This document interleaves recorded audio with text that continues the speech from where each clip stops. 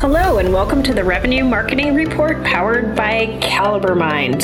On this show, we try to move marketers from tactical to more strategic. I'm your host, Kamala Thompson, and I'm thrilled to be joined by Andy Graham. Andy, tell us a little bit about yourself. Hi, Kamala. I'm so happy to be here. My name is Andy Graham. I'm the CEO at Big C. We are a 40-person marketing agency that I started in 2005. We were doing inbound before inbound was cool or named inbound. So that's sort of where we came from. We've been doing in the content marketing space, working with clients in regional and national nonprofits, a lot of foundation work, and a lot of museums and cultural institutions across the U.S. I love this so much because once I left revenue operations, my heart went to content marketing and all things related. And it's just such a fun area to work in. But somebody I was talking to said this really well. Messaging is something that needs to appeal to someone with zero context. And a lot of marketers struggle with coming up with that messaging because they have all of the context. Even before that, we have to figure out exactly who our customer is. What are the things that feed into determining that persona profile? That's a great question. I talk about this a lot because I get very frustrated when our clients come to us with their personas that they've developed using some template where they just fill in the boxes based on 99% of the time assumptions that they make about folks, right? Or perhaps it's based on some data that they've got somewhere and they've bought a list somewhere and they've tried to find some maybe demographic data and every now and then a little bit of psychographic data that they can find about a particular persona, but it's pretty rare. So 99% of the time people use assumptions, and I'm here to tell you that there is a much easier way to find out who you're actually selling to. And that is quite simply just to ask them. You are I know it's groundbreaking, it's crazy, who might think, but the truth is you can start with the data and you can start with list buying if you need to, or you can start digging into groups that you can find on LinkedIn, Facebook, Reddit is a wealth of finding out about the community that you want to market towards after you make your assumptions, of course. But then you can start actually asking folks, how do you make decisions about these things? Where are you finding these things? What are you reading? There's tools like SparkToro now that we can dig into to see what sort of media people are interacting with, what they're listening to, what podcasts they're engaging with, where they spend their time online. There's really just no excuse anymore for not really digging into who your customer is. And the truth is we all know somebody in our target market that we can just reach out to and ask. I totally agree, because what I see happen way too often is we rely on the executive team or a few key salespeople who've done well, and they're going to remember the last most positive thing to happen to them because recency bias is real. And it may be some fluke and not a representation of the majority of their bread and butter deals. So why does this is such a simple question, but I think people miss this point. Why is persona so essential to developing a message that works? I would suggest it's always been essential, but it's more essential now as we've all factioned into our little micro communities and communities on the internet, right? So we all live in our own little worlds and our own little bubbles, and the language that we use is very different. And I love to talk about one of our first clients in the universe was an aromatherapy education platform that we built the learning management system for and then helped her grow her business.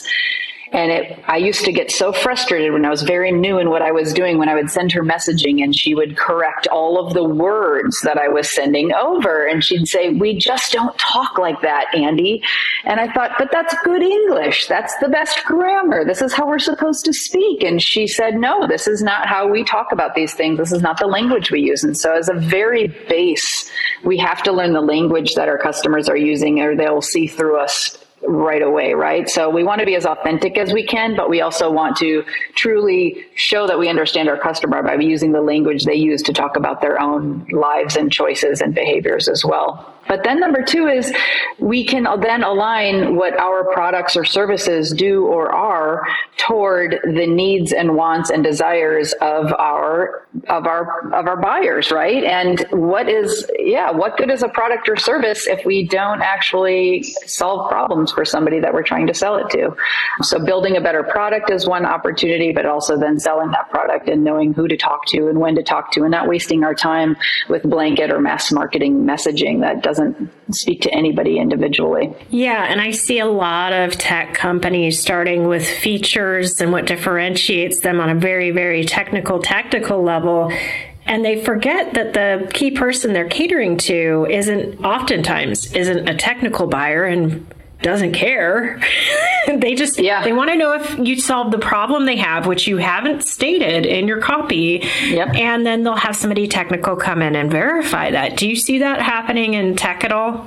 All the time in tech. So I'm on the sales side, and often I'm the first phone call that people have when they're even trying to buy tech from us, when we're building websites, we're building platforms for them, and they come in and they're just asking questions about, can we do this? And if I were to launch immediately into, well, this API doesn't integrate with this API, I've lost them on this call, right? So I've got to make sure that I'm talking about the thing that they care about the most before we move any farther down that stage. So Seth Godin wrote in 2012, I just found this recently. I've been following him for a very long time, but he said, the only way to do great customer service is to treat different customers differently. And I just think that's like such a strong statement because it's true, right? That was 2012. We're even more fractioned now, but if we aren't treating customers the way that they want to be spoken to, listened to, interacted with, all of those things, what platforms are we using to communicate? If we're asking a client, for instance, we do this, so I'm not ragging on us, but, asking a client or a customer to log into an entirely new platform as the only means of communication, that becomes problematic, and asking them to change their lives, but we're not willing to change for them. Those are really tough business relationships because we're not fitting into their world, and we need to fit into their world. Yeah, and the expectation for how quickly people respond when they're available is completely changed. I remember back in the day, a day was long enough to follow up on a form fill. That really doesn't, they want to be chatting to someone live and not, in a lot of cases, talking to them, at least initially. Have you seen that in your work as well? I actually believe pretty strongly that we are allowed to set our own boundaries. And I think that by having a live chat on your website, you are acquiescing to that level of commitment to conversation and communication. And if you can't follow that up, if you're able to do that in the sales process and not able to do that in the customer support or customer experience side of the business, it's probably going to be a little bit of a mismatch and a little bit of a letdown of expectations. So I would say that we find it best to set those expectations up front. I actually, when somebody form fills on our website, especially if it's a new project reach out, I actually have this kind of kitschy email that we send out that say, hey, you've taken the first step, something like you've swiped right, or is it left? I don't even know because I don't use those apps, but you've chosen us. Yeah, it's a little bit of you've chosen us, you've gotten to know us, but now we want to get to know you. So can you give us a day or two to do a little bit of research and background information before we reach out and schedule the first meeting? So I think that the most important part is setting clear communications around communication expectations and timing expectations. But I do think that the world is backing a little bit up from the hustle culture and becoming a little bit more structured around communication boundaries and especially timing boundaries. Yeah, quid pro quo, Clarice. I just dated myself, and there's a bunch of young people listening to that going, what? It's a classic, and I'm not even going to say which movie that was. So when we were talking earlier about figuring out who your key personas are, let's dig into this a little bit. So I'm a huge fan of blending art and science, or giving context and business knowledge layered on top of data. What is the risk of solely looking at data and using that to base your persona decisions? Well, the worst thing that comes out of using solely data is that 95% of people who come work with us have really bad data. It's very I would messy. argue it's probably 100%, and those 5% just don't know. Yeah, I would agree with that. There's some folks that I will say we work with some really smart marketing directors who have already gone in and sort of sorted through those things. But for the most part, their data is really bad. It's very messy. It has very little governance. So there's things that have been added and compiled for years and years and years. Just looking at a sales database, for instance, how many of those leads actually still exist in the roles that they were at when you gathered that data? Probably very few. Yeah. Yeah. We've all heard of the Great Resignation, the swap. I don't know what else you want to call it, but it's not a knock on marketers. It's the fact that data goes stale extremely quickly. And even Salesforce says 90% of data is either stale or missing. Yeah. So even if you're enriching it, it doesn't mean it's great. Yeah, it's exactly right. And Info USA is not chasing every human around the internet looking for where they are now and what they're doing now. But the truth is that, even as businesses and B2B, you're working with humans to humans. And so understanding what's important to me as a buyer versus important to Joe Smith down the street are two very different situations, even though we might be buying the very same product. And so knowing that I'm a busy mom who's on my way to soccer practice and I'm going to be reading an email in the grocery checkout line while I'm trying to get the gift for my kid's student teacher for tomorrow's thing versus Joe, who's a single guy in his 20s, he's going to go gaming with his buddies after work, and his interaction with that email is going to be in a very different place and space and mindset. Just being able to make decisions around those things when you're creating content from a marketing perspective and also from a sales perspective. So knowing what's important to people and how they use their time and where they spend their time is really important, just so we're not wasting our time. I think the second problem with using just data is sometimes we rely so heavily on it that we forget that the intuitive creative decisions we're making are often far more interesting. I think everybody's now heard about the cherry Sprite scenario where they relied on all the data, the Coke Freeform product, the Coke machines where you can mix all your own flavors.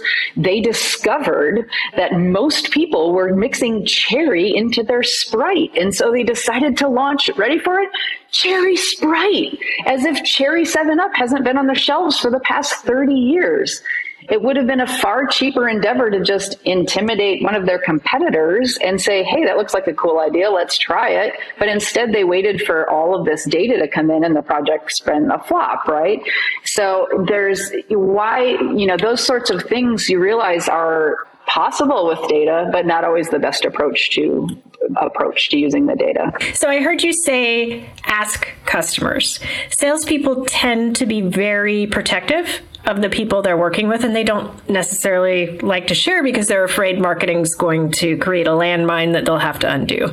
I get it, but how can we get access to people? Have you seen tactics that work with the sales team? We are fond of simply asking, but first of all, we try to farm from a pool of existing clients who have a little bit of longevity first and foremost, so we can get the cadence down. But the other thing we do is we'll build questions into the sales process, and we'll build questions into the profiling process when they're filling out forms online. So we can start getting trickles of little interesting behavioral or decision-making data before we have to get into the conversations piece.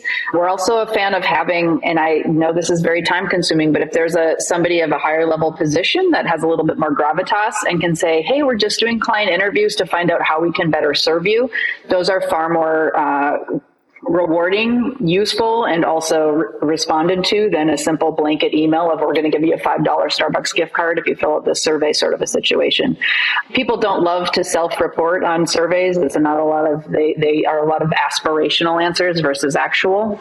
And so getting to the why in actual interviews, which don't have to be done, they can be done professionally by marketing agencies or research firms or whatever it is. But the truth is, if you've got a VP of client experience or a VP of customer success, those are the people who should be making those phone calls and having those conversations. We make it a rolling practice. So it's happening, we're doing 3 to 5 a month, depending on the scale of the organization, whatever that looks like, and constantly pulling new data. Yeah. And in smaller companies, companies, like we're participating in helping organize and run the customer advisory board.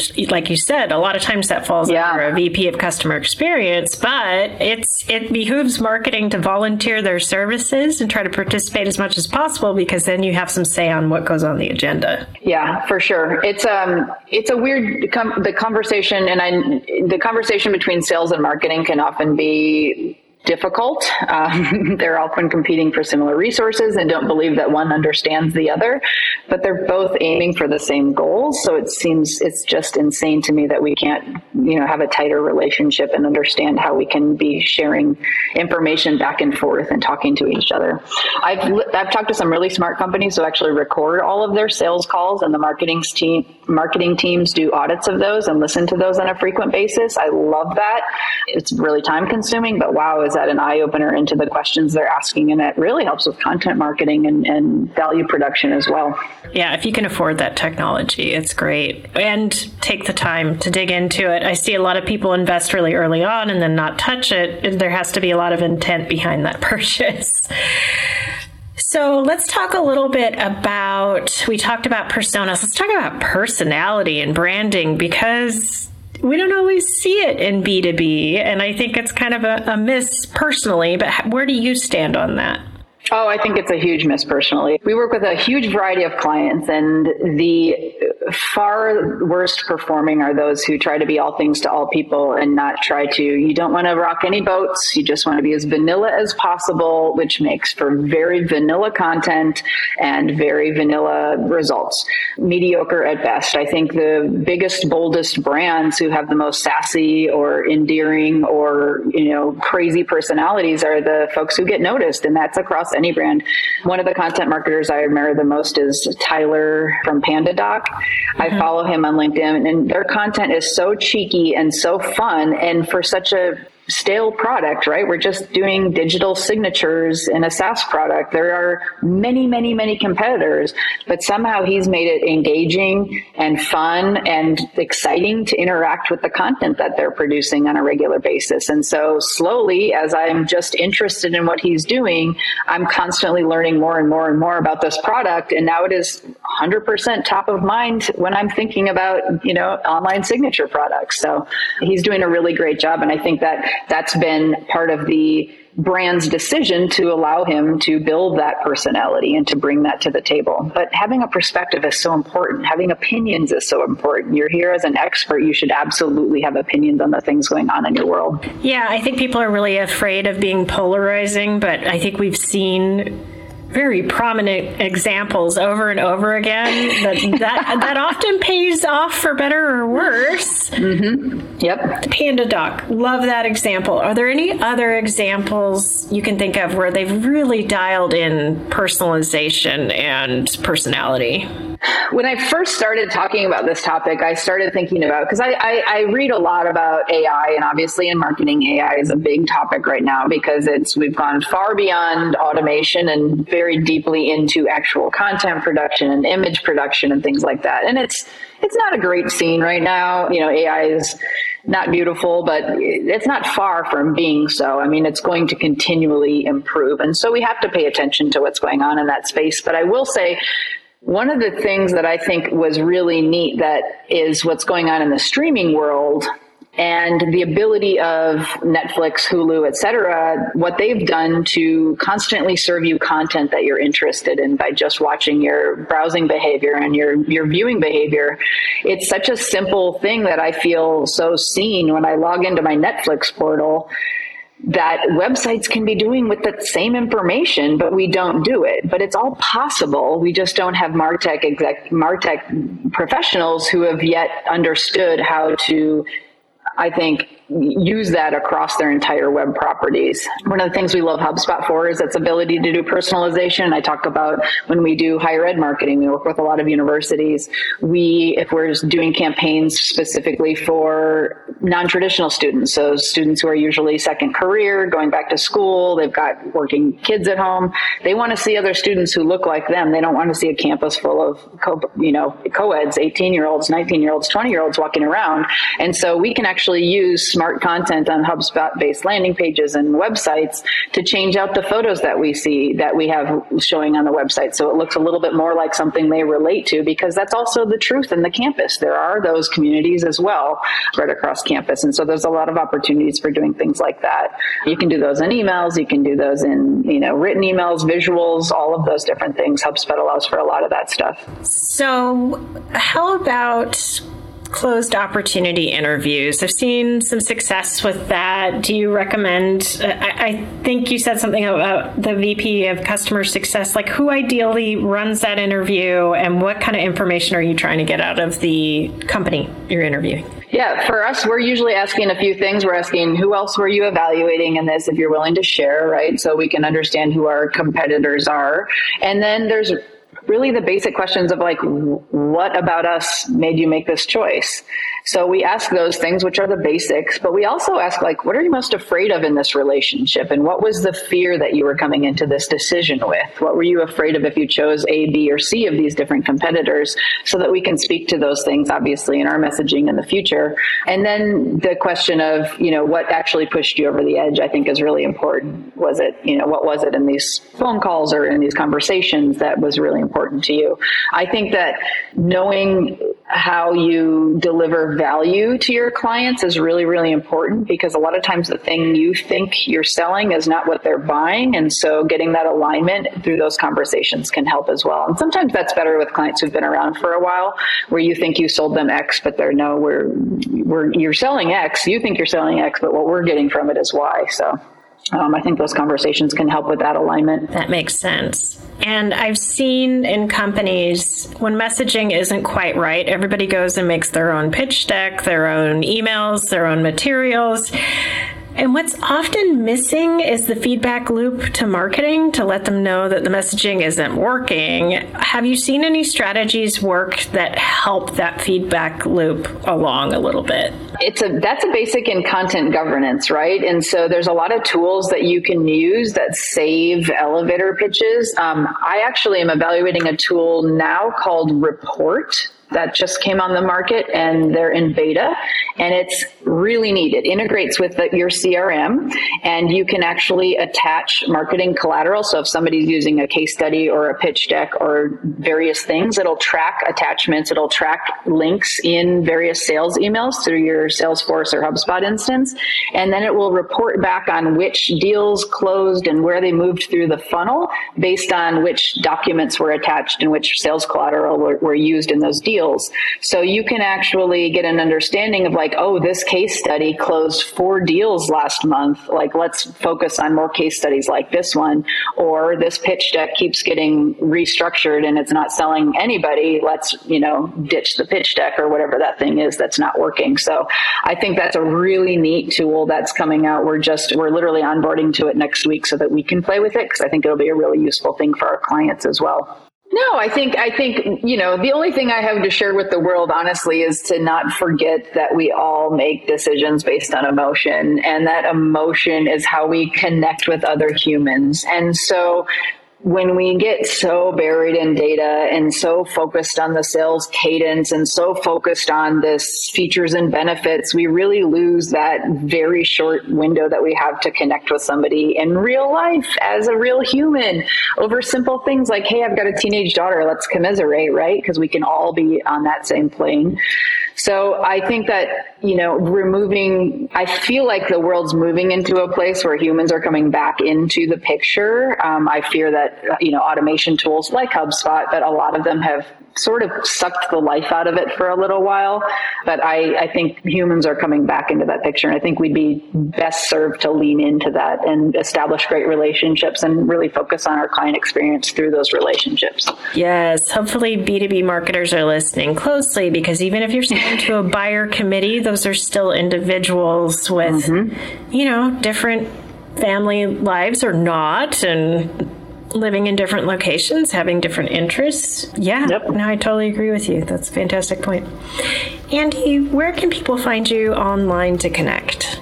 Sure. My agency is Big C. It's BIGSEA.co.